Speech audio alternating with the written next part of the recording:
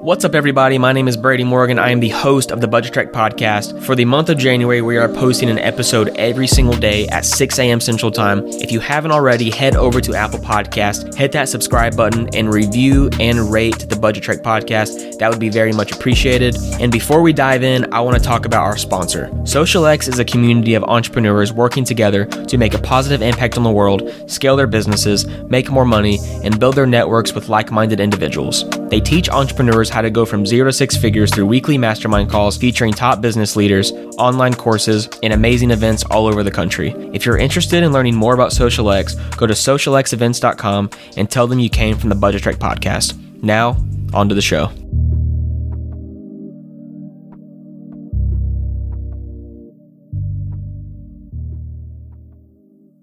What's going on, everybody? My name is Brady Morgan. I am the host of the Budget Trek podcast, and I am so excited for today's interview.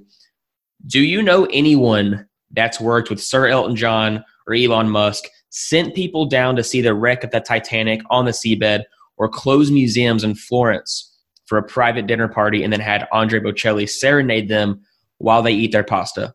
You do now. Quoted as the real-life Wizard of Oz by Forbes and Entrepreneur magazine, Steve Sims is a best-selling author with Bluefishing, The Art of Making Things Happen, sought-after consultant and a speaker at a variety of networks, groups, and associations, as well as the Pentagon and Harvard twice. Steve, what's going on, man?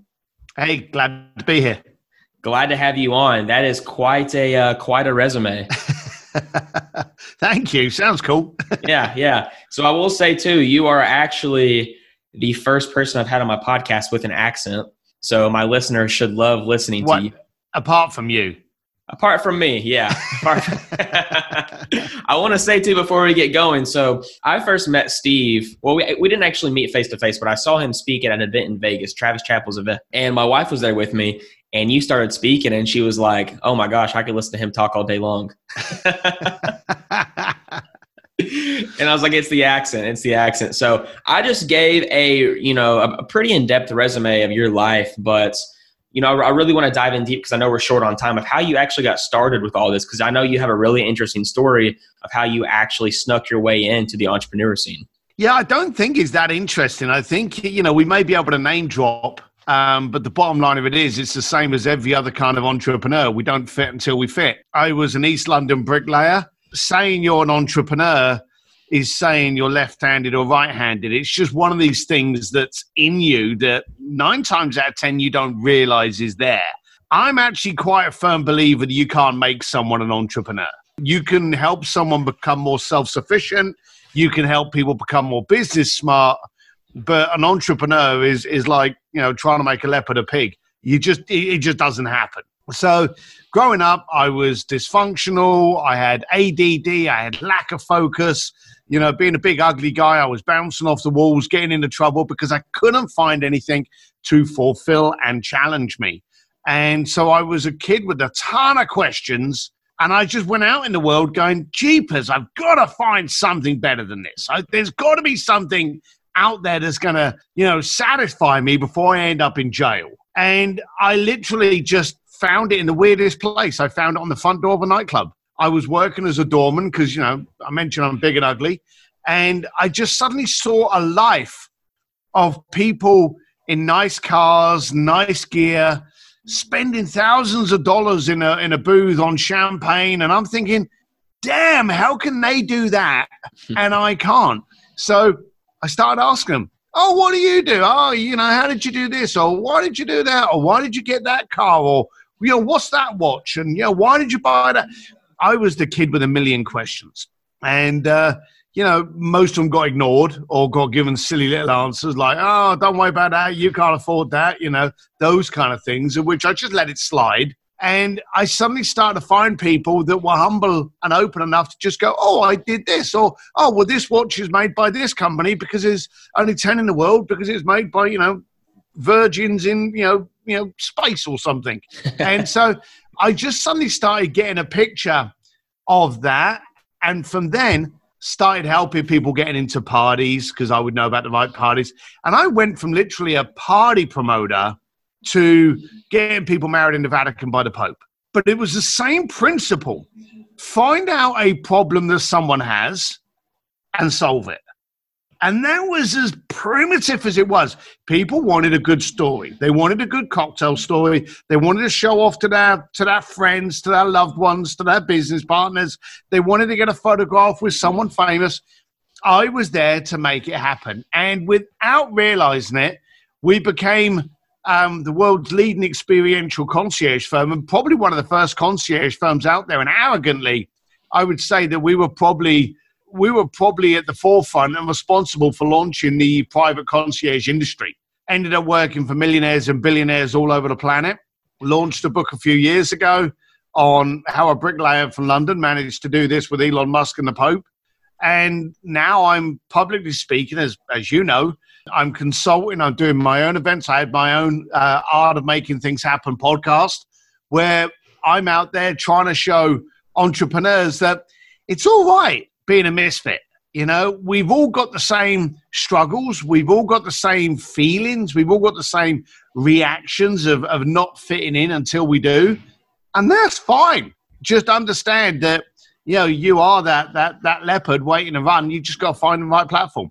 Yeah, I love that. I really do love that, because you are essentially empowering people who think they're different and not going to make anything of themselves. And you're saying you can. You just have to believe. But I want to go back to the concierge service. Has there ever been something that you are not able to make happen? So this is where I get arrogant. The answer is no.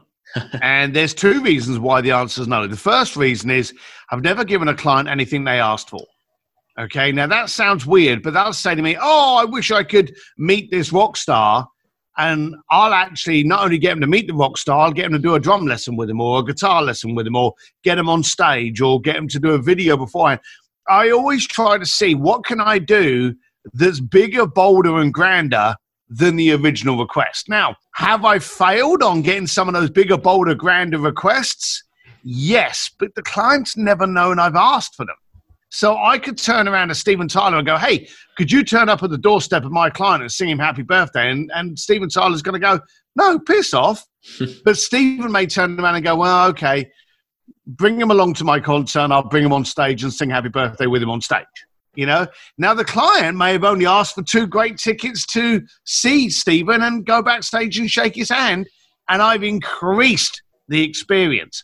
So I've never failed because I've never tried to give what the client's asked for. Second reason is I kind of have an idea of what's achievable. So if someone says to me, say, hey, I want to go to space, I'll say, do you have any money? And they go, no.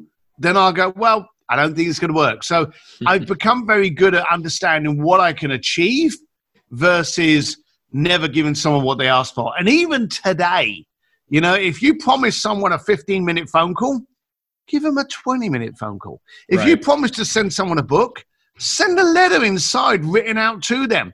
If someone's going to meet you, then do a little video for them ahead of time and say, hey, I'm really excited about it. Go beyond what the person expects. That's how you surpass all of the goals. Right. I mean, the whole premise is under-promising and over-delivering. And absolutely. I think that's what sets the actual players in the entrepreneurial game apart from the entrepreneurs, you know, as they say. Yeah. But you mentioned something about promising someone a 15-minute phone call, but giving them 20 or 25. Yep. I know when I was at the events, you mentioned how you make people pay you for your time now. And on your website, you charge, I don't remember the dollar amounts, but $750 for 30 minutes. So what's the importance of making people pay for their time with you so that they actually get the most out of it? So it's mindset.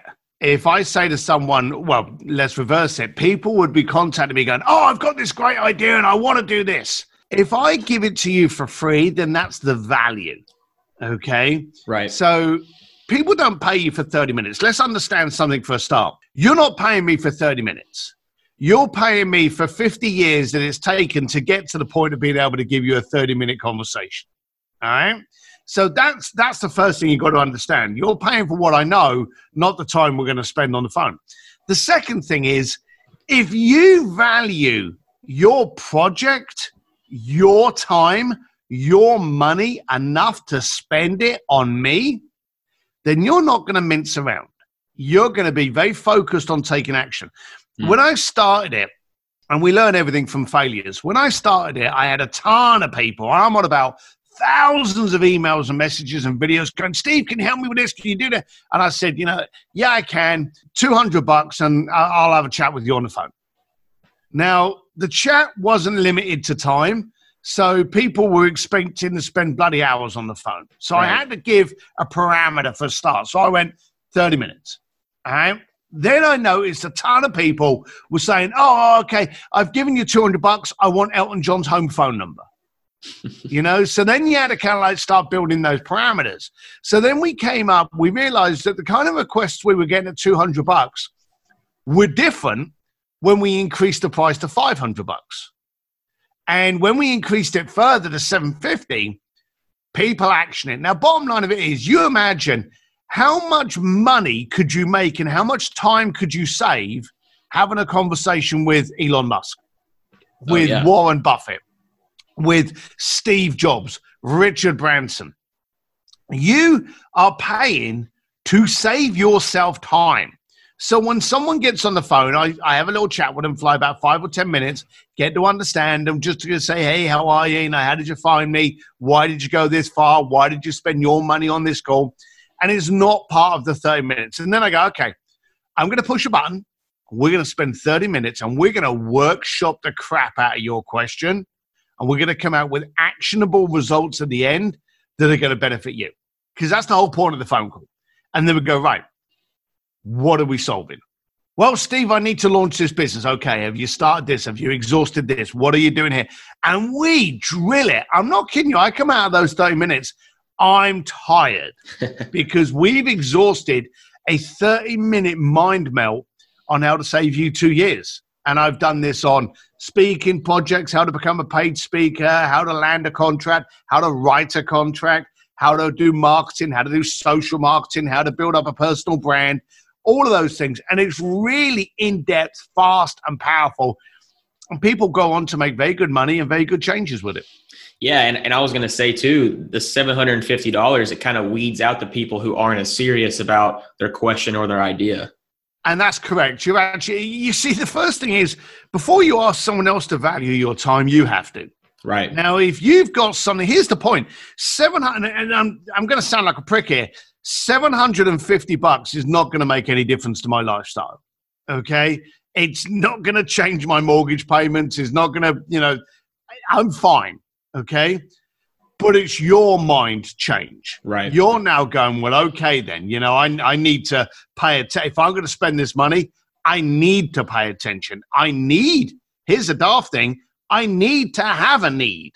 I need to really have something that can be solved in order for this to be worthwhile. So you get a different mindset of people. But the first thing you've got to do is value your time, value you, work out what are your skill sets, what problems can you solve? And then when someone says to you, hey, do you have a free minute? No, I don't. I have them at about 750 for 30 of them. So when would you like to do this? I have people contact me going, hey, Steve, I've got something to chat with you. Do you have 10 minutes or do you have a free moment? No, I don't. None of my time is free. In order for me to impact you, you have to value it. You have to value me. Fill this form in and let's do it. Here's something that's funny. I actually have done that for friends. And friends gone, oh, but we're friends. Yes, we are. But we need to get in the right mindset to do that. So, if I'm a great car mechanic and I can fix your car, why should I spend an hour of my Saturday doing it for you? Right. If it's a little bit of tinkering, hey, that's fine, but you've really got to value your time in order for others to do the same.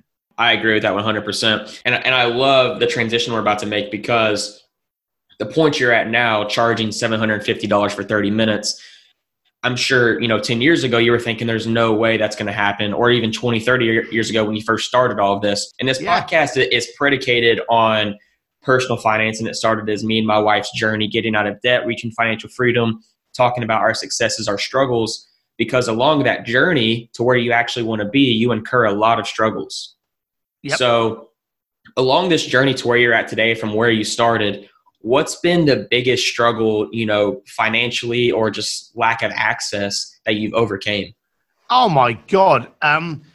It's not over the past years, it's over the past weeks. any entrepreneur is constantly striving for perfection. And as I always say, perfection is like a unicorn. It doesn't exist. But we're constantly tweaking, editing, moving, and challenging. So every week I plan something and it doesn't go to plan. Why doesn't it go to plan? Because I'm constantly pushing. The Accademia, when I took over a museum in Florence, the client didn't ask me to get Andrea Bocelli. I pushed for it, and I got very lucky. I didn't expect to get the most famous Italian singer to say yes to me, but do you know how amazingly lucky you get the more times you try? So I'm constantly trying. I've been busting on my ass more times than I can count. The beautiful thing about having no money, making money, and losing money is that you can recall how you made money. Now, here's the funny thing. When you're 17 and 18 years old and you owe someone $50, that's a major stress. Right. You know? I owe people now $500,000 and I'm like, well, I'll do this, and I'll get it to you by Tuesday at 3:00. You know how to do it. So there is this superpower that comes onto you. You can only gain from falling on your ass.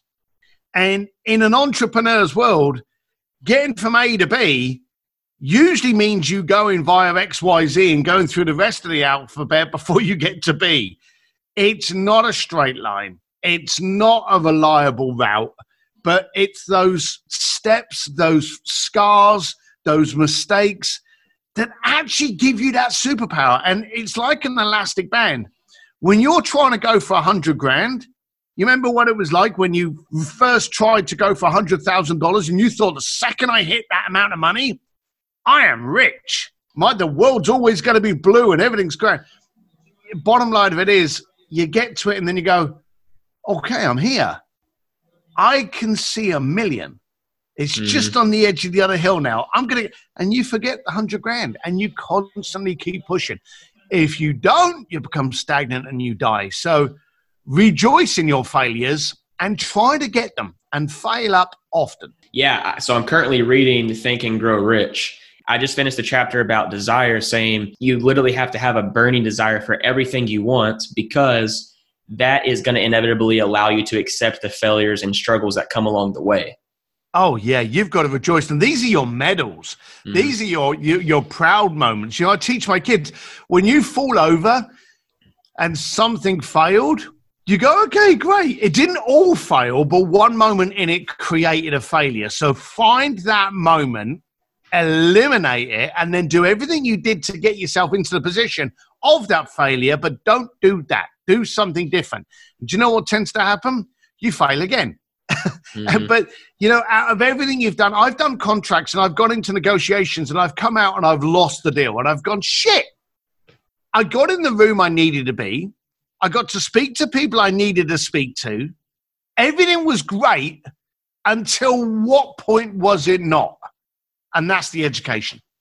100%. I think that people hit that first struggle, hit that first failure and quit because they don't want to get back up.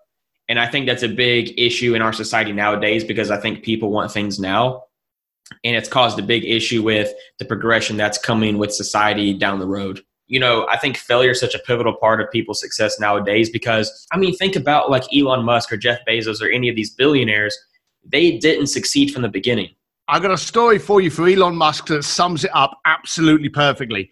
I was walking with him through SpaceX down in Hawthorne, and I had a couple of clients with me that wanted to meet Elon Musk. And one of them was gagging like an idiot to try and have a conversation with Elon. And he turned around and came up with the dumbest statement. He asked about how he felt with NASA constantly ridiculing him with his idea of getting into the space world, space industry.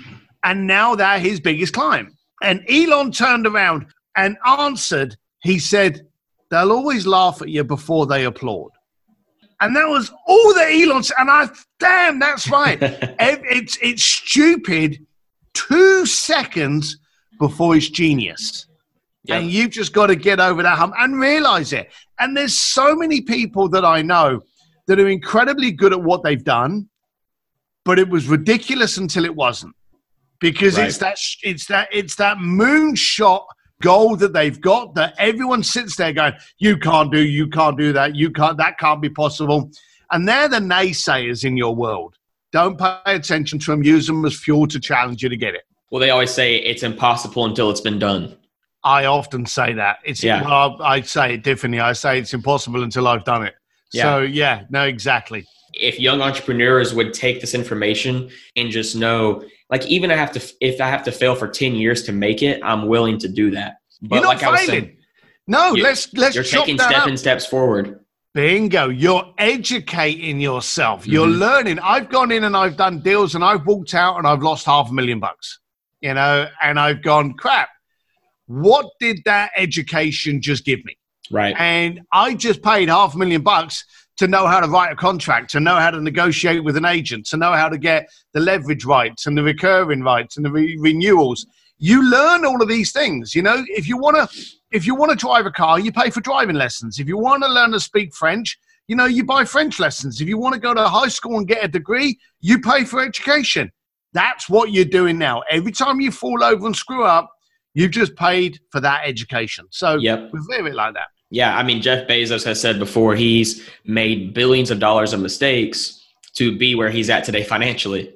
100%. 100%. No one fell to the top of the hill. No. And I think that's true with a lot of people in success today. And that's what I want to empower people through my podcast is there's so many struggles along the way. And you're a really interesting figure because you like talking about the struggles, but not everybody does.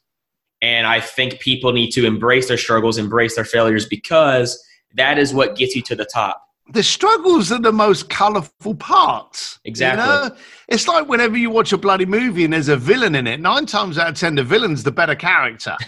So whenever things go wrong, and more things go wrong than go right, they're the colorful stories. They're kind of like, oh my God, I couldn't afford a bus, so I had to walk to that meeting. And when I got there, I'd ripped my pants, so I couldn't sit down or I couldn't stand. Those are the colorful stories. Those are the scars. The greatest stories are the ones when they got the scars. They're not the case of, I made $1 million. It's the, how did you make $1 million? Right. How did you lose $4 million to make that $1 million? Those are the stories I like. Yeah, I think those are the most empowering stories. So I want to end the episode asking 5 just rapid fire questions that have nothing to do with the podcast at all. Just a fun way to end, and then we'll get wrapped up completely. So question number 1, would you rather have 3 feet or 3 hands? 3 feet.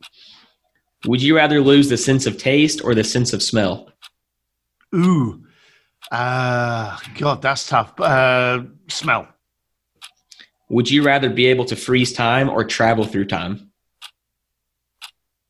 If I could travel. Would you rather be stranded in a jungle or stranded in a desert? Jungle. And this is the last one. What's your most valuable asset, yourself or your time? Myself. Why is that? Because I get to do things. My time, it's myself. It's my ability to have a greater ICANN than an IQ. I can be much more imaginative with what I can achieve, even though sometimes that's ignorant to what I can achieve. But ignorance has always been my superpower. I love it, Steve. I love it. So where can my audience find you on social media? Oh, God. Steve D. Sims, S-I-M-S. I'm on Instagram. Just opened up a TikTok, playing around with that at the moment. An Entrepreneur's Advantage with Steve Sims is my Facebook community. And I'm at steveDsims.com, which is the website. So I'm easy to find. Awesome. Guys, reach out to Steve. Follow him. Let him know what you thought of the episode. And Steve, appreciate your time, man. All the best, pal. Look after yourself. Thanks.